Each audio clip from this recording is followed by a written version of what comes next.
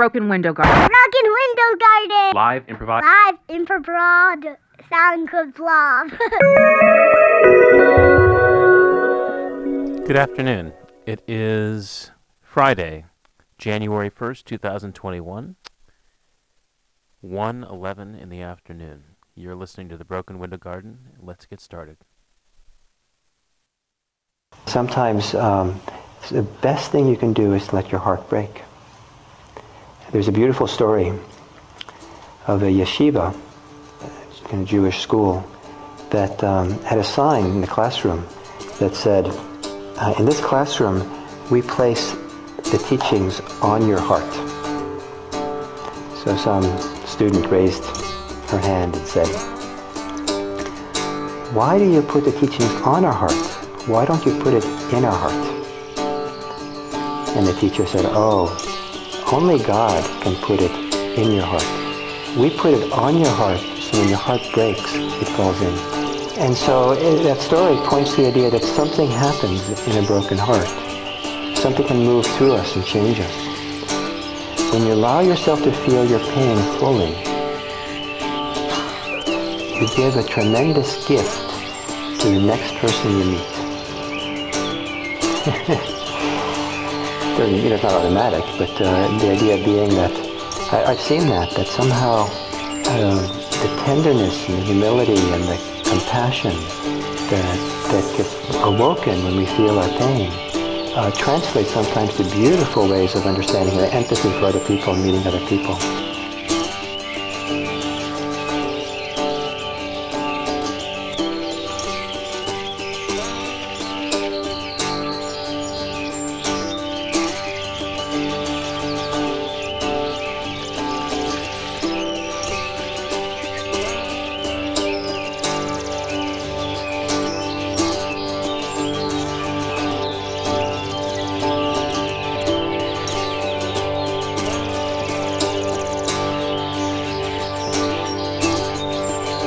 When you partner with someone, especially if you think that that's somebody who you're going to spend the rest of your life with, there's a danger of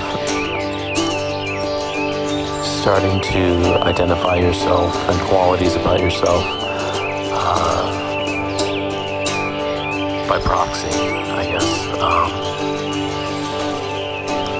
That is a healthy person who I'm partnered with, and therefore I'm healthy. That person is secure financially, and therefore I feel secure financially. That person has done a certain amount of emotional work, and therefore I feel better about my level of emotional work. When you lose that person, you have a much clearer picture of the areas in your own life that you still need to work on, areas that you were maybe ignoring or thought that your partner was compensating for simply by being with you.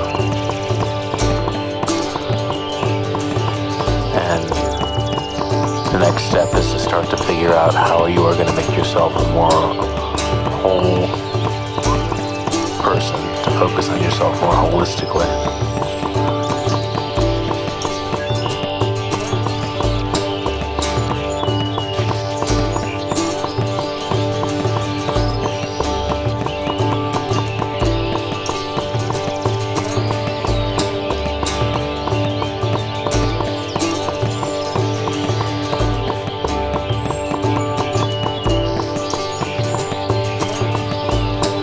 No matter where you go, there you are.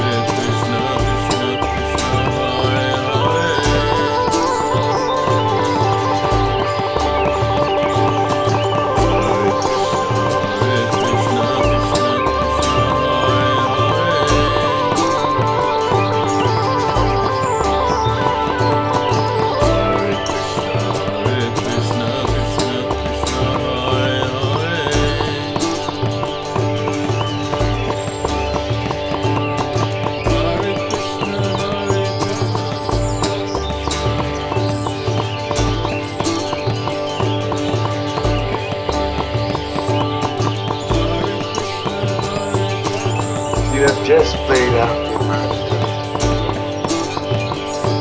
And now we're going to turn it into a nightmare. You have just played out the imaginary. And now we're going to turn it into a nightmare. You have just played out the imaginary. And now we're going to turn it into a nightmare.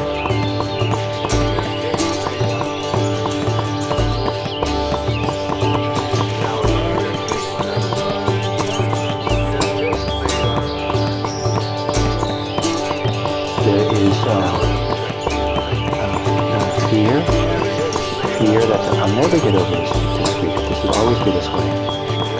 So one of the things we do with mindfulness is we look at how we're relating to it, and look and see what is extra here. What's not really inherent in the sense of loss or the grief in and of itself. What's imaginary? What are we imagining?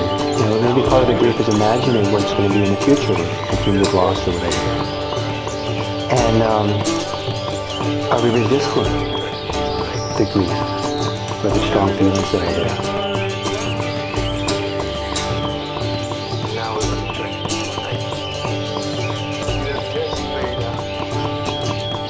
There is fear that I'll never get over this grief. This will always be this way. So one of the things we do with mindfulness is we look at how we're relating to it. And look and see what is extra here. What's not really inherent in the sense of loss or the grief in and of itself. What's imaginary? What are we imagining? Maybe part of the grief is imagining what it's going to be in the future with continued loss or whatever. And are we resisting the grief or the strong feelings that are there?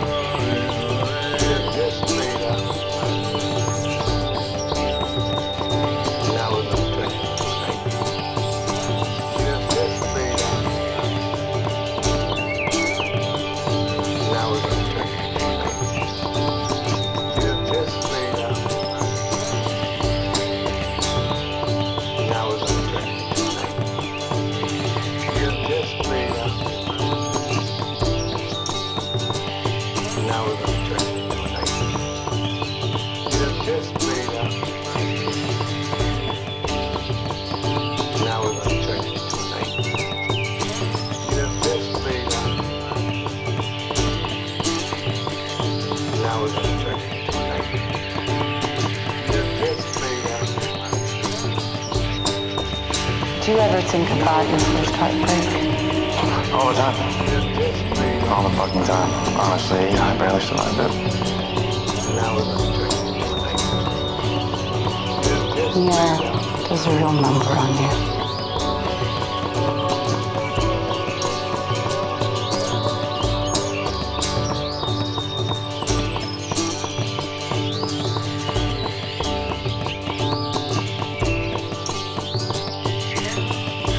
Yeah, so the ancient wisdom teachings talked about three intelligences within us.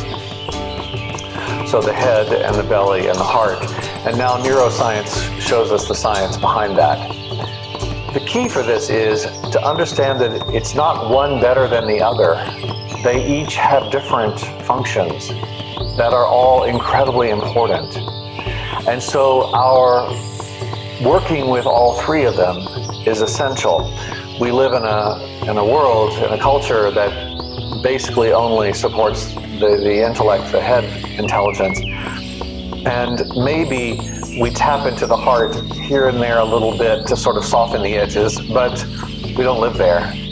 And down in the belly of that deep awareness of what's happening right here, right now. What is real and what's happening right here, right now, and what is not real and what's happening right here, right now. And so each of these have a different thing. Some of you may know the research of the Institute of Heart Math out in California, and they're doing amazing research on the intelligence of the heart, on the coherence or the alignment of the heart and the mind. Yeah, I can't see your name right now. Yeah, Norman, yes. Norman knows what I'm talking about here. And they've done a lot of intelligence on intuitive thinking, a lot of research on intuitive thinking and what is that. And as a part of their research, they discovered that the electromagnetic field of the heart energy center is 5,000 times bigger than the electromagnetic field of the intellect, of the brain. And so what that says to me is that therefore this heart intelligence center, which is the center of the intuitive mind, has access to a field of information that is 5,000 times bigger than the field of information that we can access only through the intellect. Now, that does not make the heart better and the intellect not as good. They have different functions. The heart is really good at reaching out, stretching way out into the energy field of the situation and gathering information, but it's not very good at organizing that information. That's what the intellect is very good at. The intellect will organize that information, it catalogs it. It's, when you haven't thought about something for 5 years and suddenly you need that piece of information and it's right there, that's the brain, that's the intellect, the way that functions, that amazing organizing and cataloging system. So this huge shift that transformational presence is about, in one way, it's about shifts in lots of different ways, but kind of a big paradigm shift is that we're so conditioned to always lead from the intellect and maybe engage the heart a little and maybe not. And that puts us in access to a very limited field of information. So therefore there is tremendous stress on our system to keep trying to figure things out, to analyze what's going on, to make a plan, with actually not so much information. When we can flip that around and start from the heart not as in this emotional lovey-dovey heart, but this heart that is this incredibly powerful intelligence and within it that can expand into an energy field. And to realize that the heart can reach out and begin to sense and feel what's going on in this situation. What is the information that we need to bring in? And bring that in, and immediately the intellect steps in to support, to organize, to begin to shape that and say, so this is how we can work with that in this three-dimensional realm.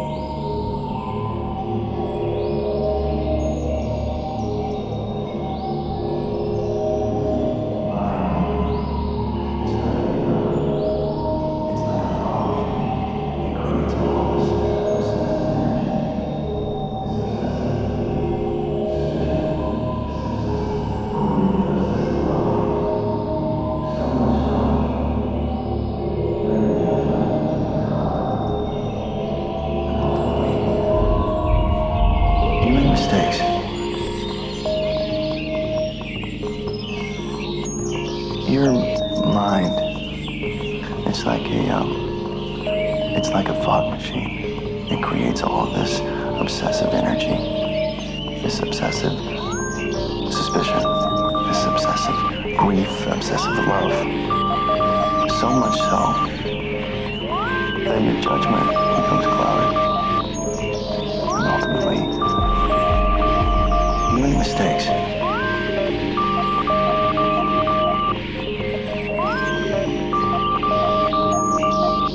Your mind,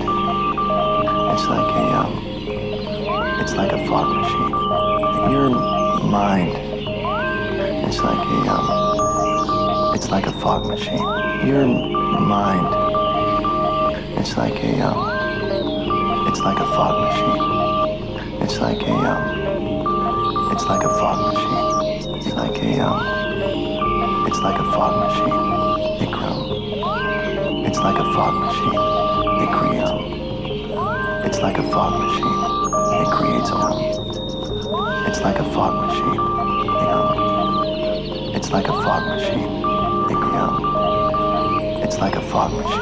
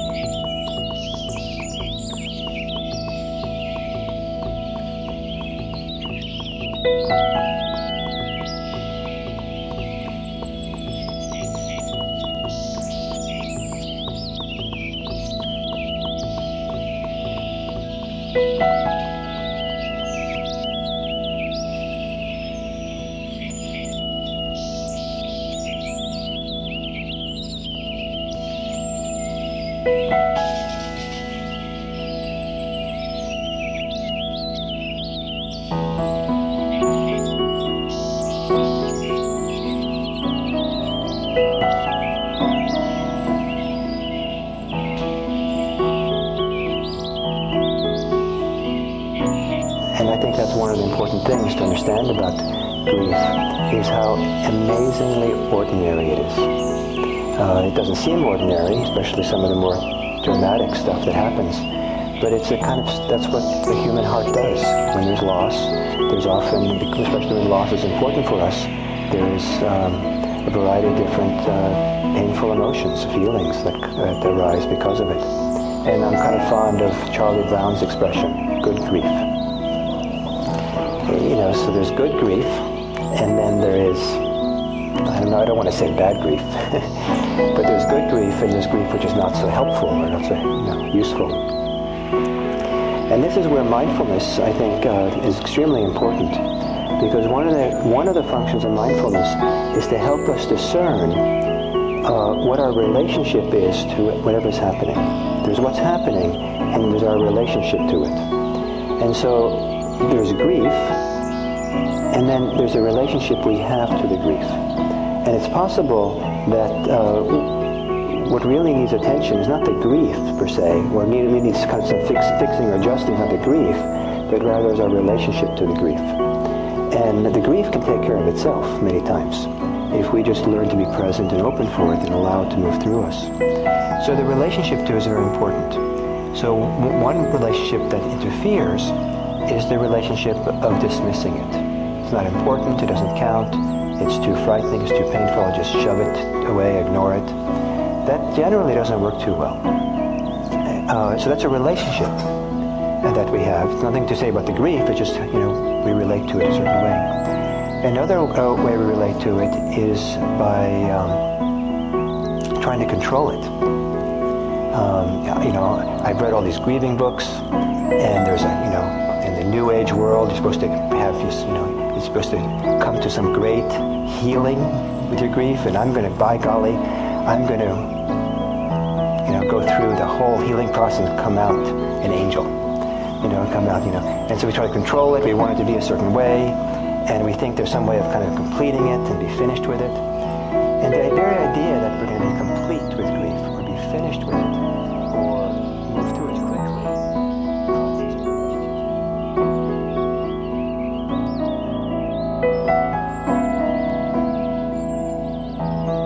Where'd you hear about this? Did you look for it first, or were you looking for labyrinths? Yeah. The other day, you were talking about how our, relationship can be working into a labyrinth, doing great work. And I thought Ben and I should walk a labyrinth together. So then I searched for labyrinths in New York City. And here we are. And that's how that happened. That's the scoop. How do you feel? Want me to get us out of here? Yes, please. I get to breathe.